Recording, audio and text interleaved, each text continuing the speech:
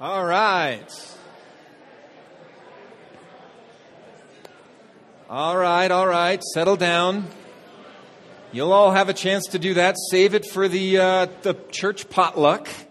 You should all plan on staying and finishing every one of those conversations. 11 o'clock, church potluck. Mark, it's good to see you. It's good to have you back, man. I know it's been a while. Oh, yes, I know. Anyway, Brian is off on vacation, and he needs one of those, every 2 or 3 years. And so I'm preaching today, and I want to talk about communion.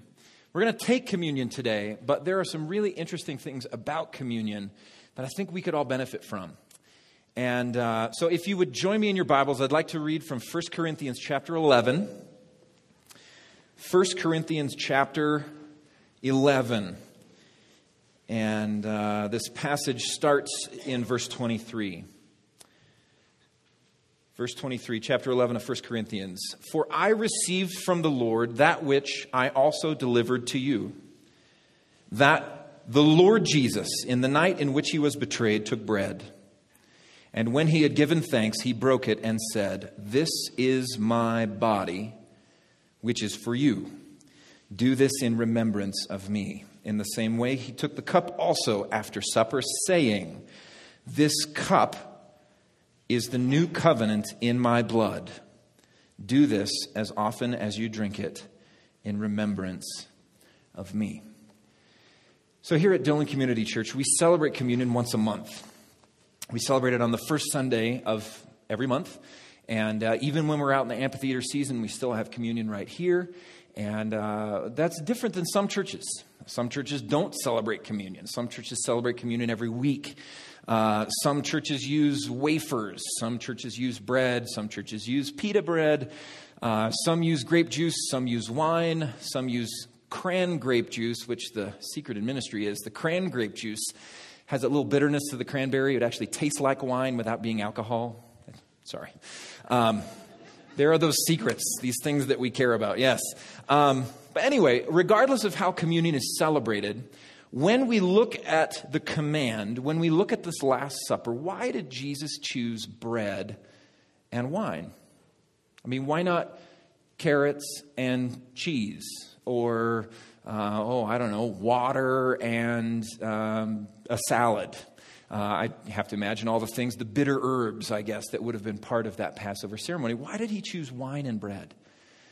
The Bible is full of symbols, and these symbols are really, really important. And so what I want to do today is look at the bread and the wine. So we're going to start with bread. Jesus took this loaf of bread and broke it as part of the Passover meal. Well, bread. What is bread? What does bread symbolize?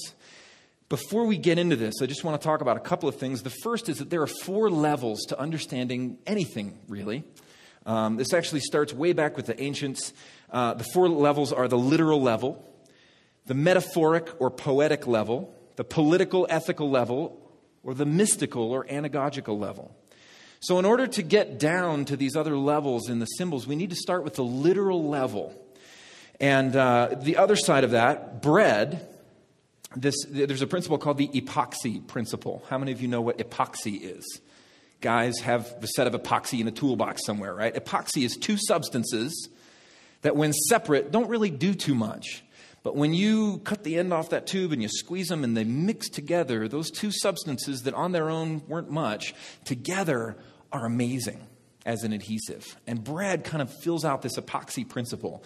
And we'll see that. So you've got these 4 levels, and you've got the epoxy principle. Now, bread. In the earliest societies, bread was considered magic.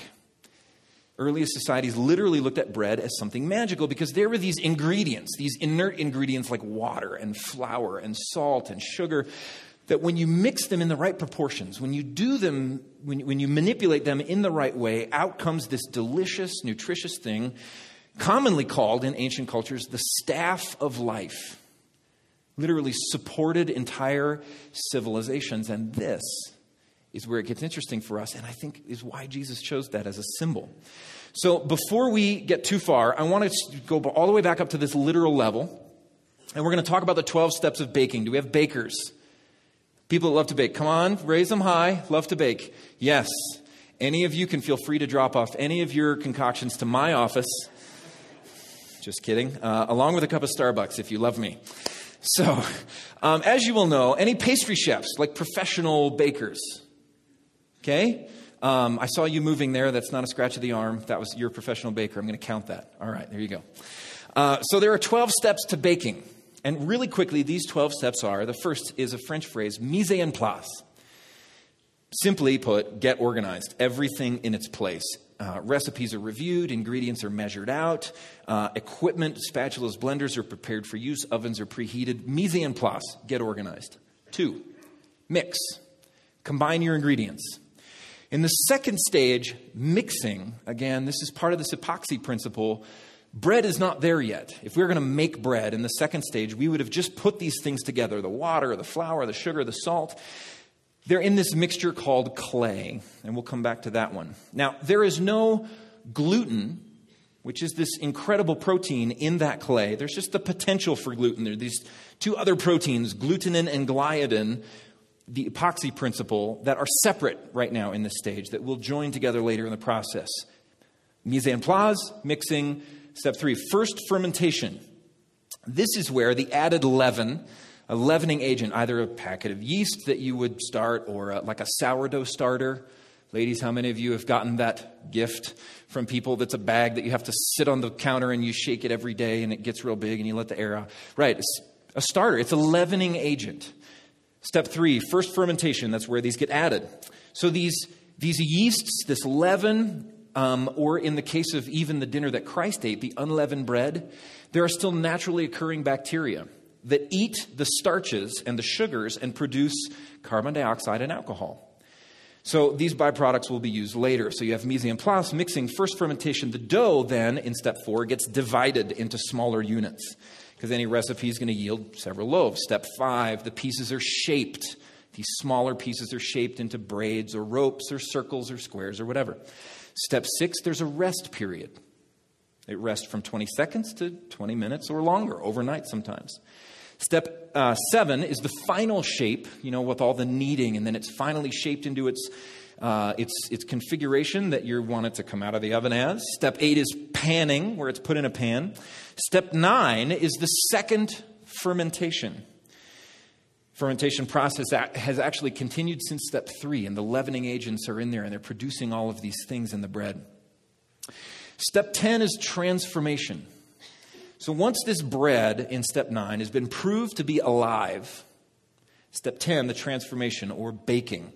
And the baking is a fascinating process chemically in the bread, which again, imagine the ancients. They didn't know any of this stuff. And so this thing had to be magic for them, this transformation that takes place. The sugars caramelize on the crust, giving it a nice taste and that crunchy feel, of fresh bread. And interestingly enough, only the crust can caramelize. The crust is sweeter than the crumb of the bread, the internal, because it's the only place that gets hot enough. Inside, the proteins start to coagulate.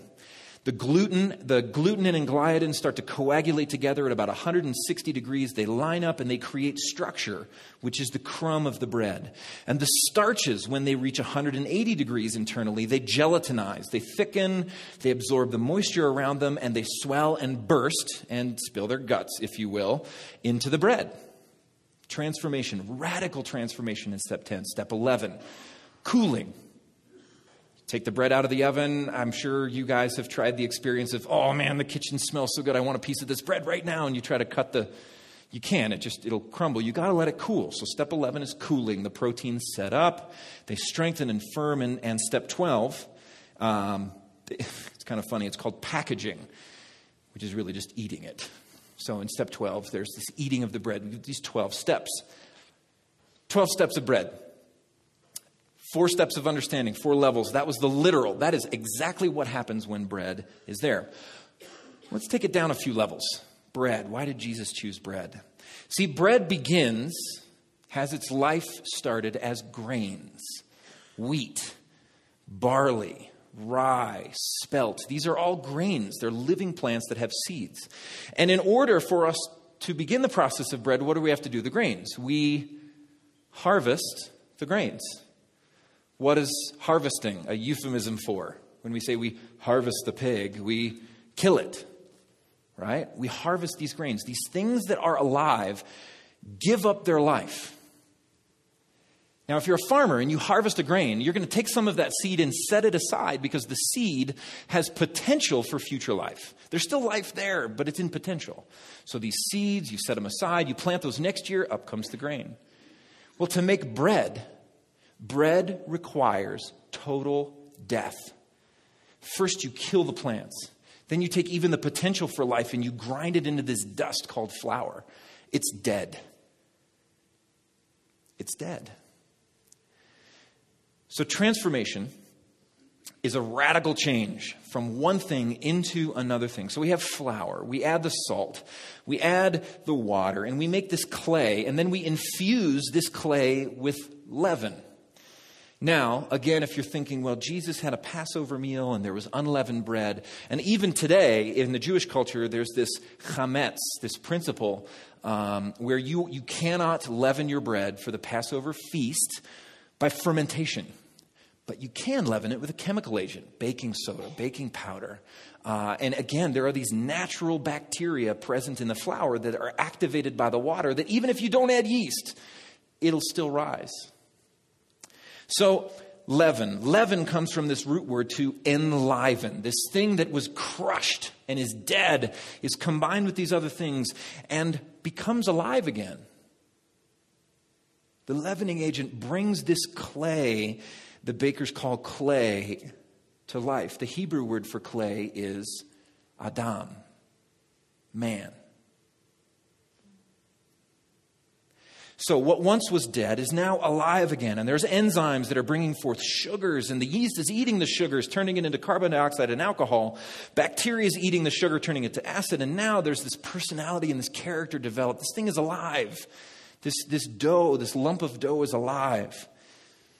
And now the piece is divided and shaped and it's raised again, proving it's alive. But we don't eat the dough. I mean, my dad eats bread dough, but he's a weirdo. So dough is not the it's not the staff of life. Bread is the staff of life. So what do? We put it in the oven. When the dough in the oven passes 140 degrees, it reaches the thermal death point, the TDP, if you will. And these things that were alive, these enzymes, in order to complete their final process, they literally die. We talked about how that process of these things come together at that temperature, and then they burst and they spill their guts, and that's what caramelizes, and that's what makes the bread.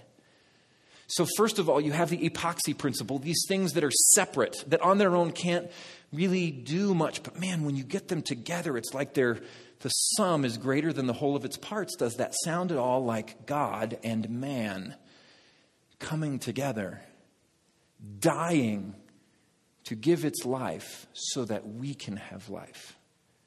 Is it a mystery that Jesus chose bread for the symbol? So let's turn to wine. Wine is going to be a little bit more complex, and you got to focus. You got to stay with me here because I'm going to go quickly. But if you would turn in your Bibles to the book of Isaiah chapter 65. So we've talked about the bread. Now we're going to talk about wine.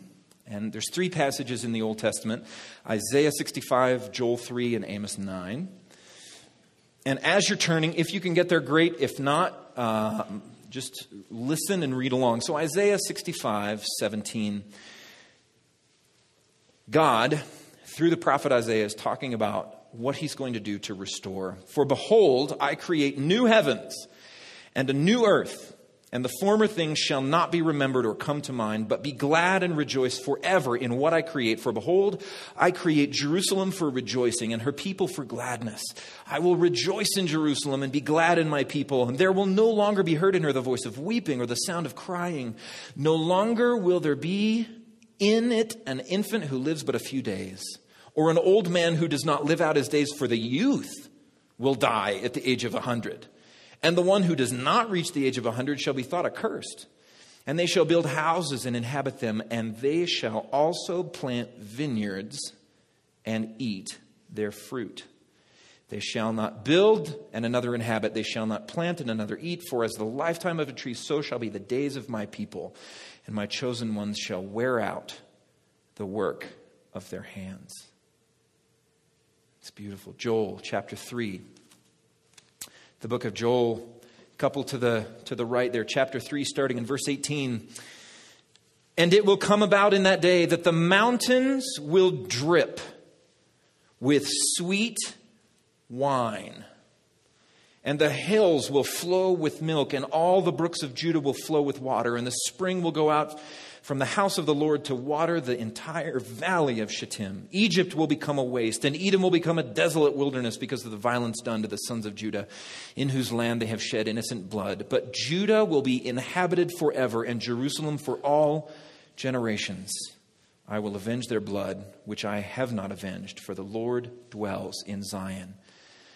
He's talking about this coming restoration, and as part of that, there's wine. Verse 18, Joel 3, verse 18, it will come about in that day, the mountains will drip with sweet wine.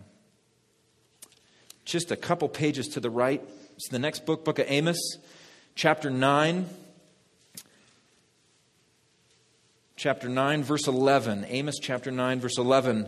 The title of this section in Amos is the restoration of Israel. In that day I will raise up the fallen booth of David and wall up its breaches. I will also raise up its ruins and rebuild it as in the days of old, that they may possess the remnant of Edom, and all the nations who are called by my name, declares the Lord who does this. Behold, the days are coming, declares the Lord, when the plowman will overtake the reaper, and the treader of grapes him who sows seed, when the mountains will drip sweet wine, and all the hills will be dissolved. I will also restore the captivity of my people Israel. They will rebuild in the ruined cities and live in them. They will plant vineyards and drink their wine, and make gardens and eat their fruit.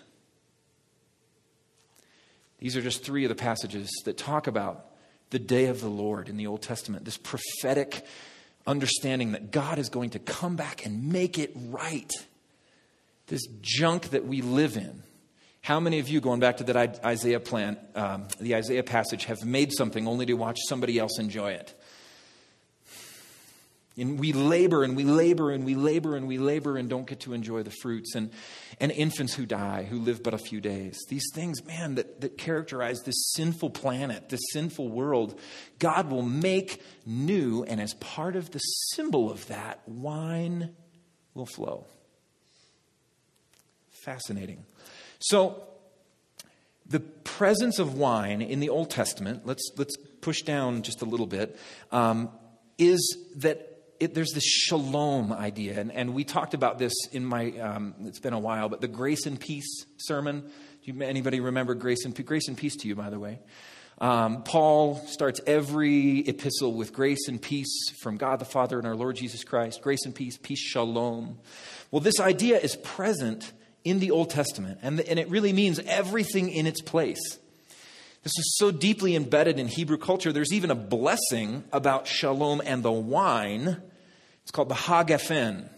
And forgive me, I'm going to butcher this, but Baruch atah Adonai, Eloheinu melech ha'olam, borei pri'ah Hagafen. The translation is, blessed are you, Lord our God, King of the universe, who creates the fruit of the vine. Wine is incredibly symbolic in the Old Testament, and it symbolizes peace. It symbolizes the restoration that God is bringing, specifically between God and man. In a contrast, earlier in Isaiah chapter 5, God uses wine as a metaphor to say, what is going on here with this nation? You know what? I'm going to cut the vine off. I'm going to cut this. There's been disobedience. As a response to disobedience, God removes the wine. So there's this incredible symbol of the wine in the Old Testament. So, Old Testament, New Testament. John, chapter 2. John, the book of John, Matthew, Mark, Luke, and John. John, chapter 2. The first miracle.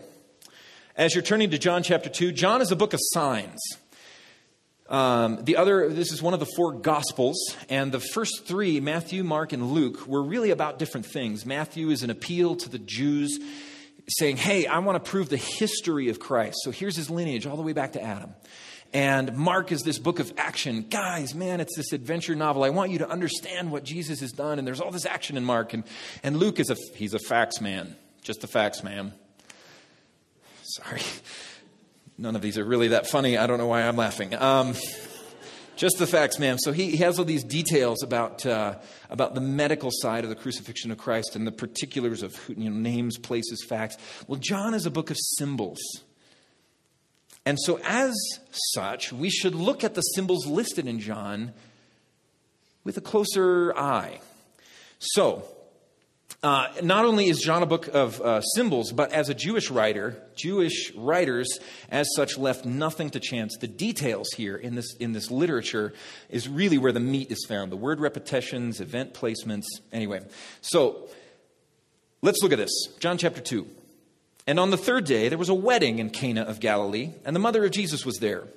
And Jesus also was invited, and his disciples to the wedding. And when the wine gave out, the mother of Jesus said to him, they have no wine. And Jesus said to her, woman, what do I have to do with you? My hour has not yet come. His mother said to the servants, whatever he says to you, do it. Now there were 6 stone water pots set there for the Jewish custom of purification, containing 20 or 30 gallons each. Jesus said to the servants, fill the water pots with water, and they filled them up to the brim. And he said to them, draw some out and take it to the head waiter, the master of the banquet. And they took it to him. And when the head waiter tasted the water, which had become wine, and did not know where it had came from, but the servants who had drawn the water knew, the head waiter, the master, called the bridegroom and said to him, every man serves the good wine first, and when men have drunk freely, then that which is poorer. But you have kept the good wine until now. This is the beginning of his signs, the signs Jesus did in Cana of Galilee, and manifested his glory, and his disciples believed in him. John 2. So let's look at the context of what the wine means. In the Old Testament, there's a couple of things I want to bring out. First of all, this miracle takes place after stuff. If you look in John chapter 1, Jesus is born. He's declared the word. John the Baptist declares the way. John the Baptist says, behold the Lamb of God who takes away the sins of the world. Jesus chooses his disciples. He is already at the place where he's special. He is a rabbi, a person to watch. So there's that part. Now, the second is the wedding feast. Now, again, in the Bible, these wedding feasts were not a 30-minute ceremony at the top of Sapphire Point, followed by an hors d'oeuvres reception. I mean, this is a party to end all parties. This is 3 days of feasting and dancing, some sleeping, some more feasting and dancing, a little bit more sleep, more ceremony, the party to end all parties. I mean, just look at that. I don't know about you, but I've never been to a party that has needed, on the spot, 120 gallons of wine. Well, and if you're at that party, A, maybe you have a problem, and B, can I come? So, anyway, here's where it really gets interesting. And again, John leaves nothing to chance, and I'm going to run with this. We're going to go just a couple minutes over. But the marriage language, this is also important. The marriage language. Marriage in the Old Testament was seen as this union between God and man. The first of the 10 commandments, thou shalt have no other God before me, sounds a lot like forsaking all others, which we still today use in this language. So you've got this big feast. You've got the wine, which has the symbolism. Now, if there's even more symbolism, what day does this take place on? The third day. Anything else symbolic happen on the third day of Jesus' life? There's all of these symbols. So you've got the signs of the wedding. You've got the third day. You have the wine of shalom. And this is the interesting part. Does Jesus actually turn the water into wine? That's the heading of this. The miracle at Cana, or Jesus changes water into wine. But where does it say in the text that Jesus dips a finger in, or Jesus does something? When does the water turn into wine? Shout it out. When the servants obeyed. The real miracle is when the servants obeyed what Jesus told them to do. Does that sound familiar? So there's this wine, and look at what happens. The master of the banquet is pleased. Is there, if I could get the ushers, the communion servers, to make their way forward, and Bonnie, if you would make your way up to the piano. The bread and the wine. These symbols were so intentional that Christ used. When's the last time that you really thought about your participation in this ceremony? I mean, have you spent time on that lately? Okay, I'm going to sit there and drink. I'm going to eat the bread and I'm going to drink the cup.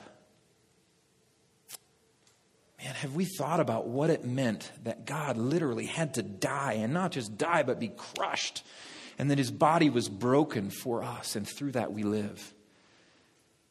And this wine that we take, that may be juice here or wine or cran grape somewhere else, that this symbolizes the peace, the shalom that God has for us.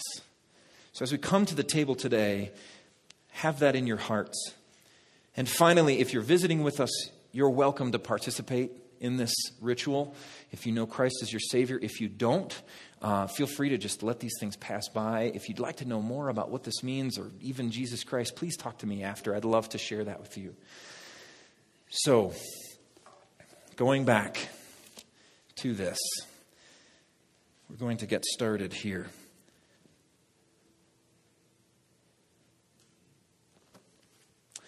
God, thank you for what you did on the cross. Thank you for this ritual that we come to with the bread and the wine, your body and blood symbolized in our hands. Please renew us, Father. Draw us close to you through this. In Jesus' name.